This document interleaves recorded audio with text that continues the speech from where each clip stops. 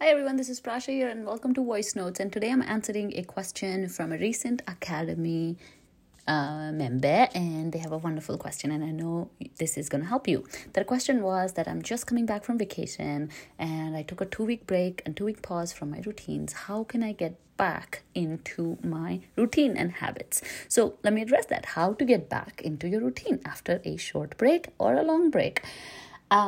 This question is a wonderful question because it tells me that this person is really understanding the concept of routines and they're really understanding the concept of flexibility. This is number one. Whenever you're trying to build successful routines, it's important to understand that life happens, and then the question is, how do we move on from that break? How do we move forward and look ahead, right? Instead of worrying that I missed my morning routine, or my God, I'm so behind. These are all negative thought patterns. So my invitation to everybody who's taking breaks, or maybe falling sick, or maybe having some arrangements that are changing their routines, is to first practice self-kindness like this incredible human being did. Like, they're so amazing that they were able to notice that, look, I had a pause and I want to come back. And so you should do that too. Recognize when you're in pause mode, recognize when you're in go-go mode, when you're in activity mode, when you are really doing well with your routines. It's all different times in our lives, and we just need to be accommodating and open-minded. So that's number one.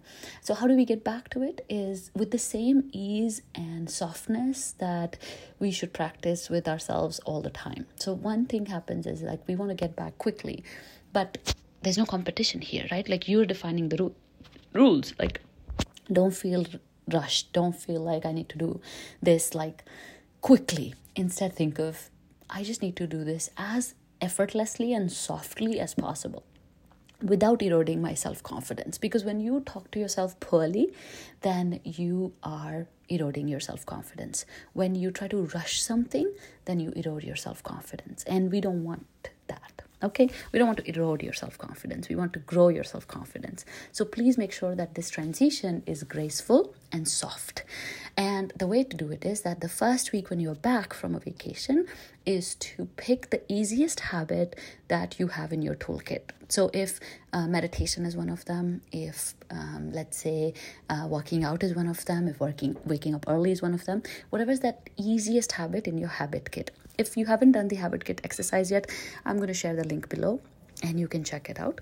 It's the same as the Keystone habit exercise, right? So like really just taking into account which habit comes to me easily, and then which habits affect me the most. And I would love for you to start with the ones that come to you very easily as your first week, and only doing one of them per week on the first week. Then second week, you're going to add the second routine. And then, of course, third week, you're going to add third routine. Maybe you feel super energetic the first week. Feel free to start with 2 things. I highly recommend not to push yourself too hard in that first week of transition from a vacation back to, normalcy, because then there's a tendency to burn out or feel really agitated. One thing we don't want to do is never associate your routines or habits with pain. We always want to associate them with pleasure. So that means that instead of doing the difficult habits right off the bat and feeling like icky and creating this resistance, do the easy habits and give yourself that reward. Feel pleasure when you're doing it, which means if I'm working out, instead of focusing on how hard it is to work out, focusing on how good I feel after I work out. If I'm waking up early, instead of focusing on, oh my God, it sucks to wake up early, focusing on, oh my God, my day is so much better when I wake up early. This simple change of association will help you. And that's why I'm saying in that first week, be soft, be kind, and be focused on that pleasure, not the pain. Okay? Then next week, you can challenge yourself a little bit more and work on those things that are still a little bit painful for you.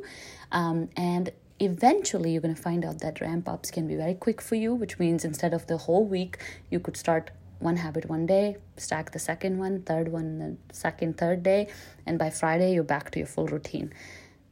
But maybe in the beginning, it's not easy. And so give yourself time, because please realize there's no competition. It's not a rush. Even if you're participating in the Academy challenges, that's not a competition. That's accountability. Okay, that is really just to motivate you, not to demotivate you or to pitch you ladies against each other. No, that's not what I'm trying to do there, right? It's really just showing you that it's possible for you. okay? And you can pick up anytime, and you can, wherever you left off, like never feel that I'm behind, okay? Because if somebody's ahead right now, I can almost assure you they're going to go on vacation, they're going to get sick, something's going to happen, and then they'll be behind. So please never feel this way, okay? And then finally, when you get back, try to use a habit tracker to make sure that you're on track. This amazing client in the academy actually built an epic habit tracker. I do have her blessings to share it with you, so I'm going to share this link below as well.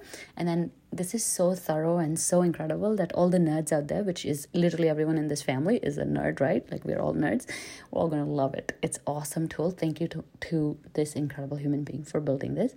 And with that, I would love to just leave you with this simple thing. Focus on elasticity and not robotics of it. Like, don't feel like you have to become a robot.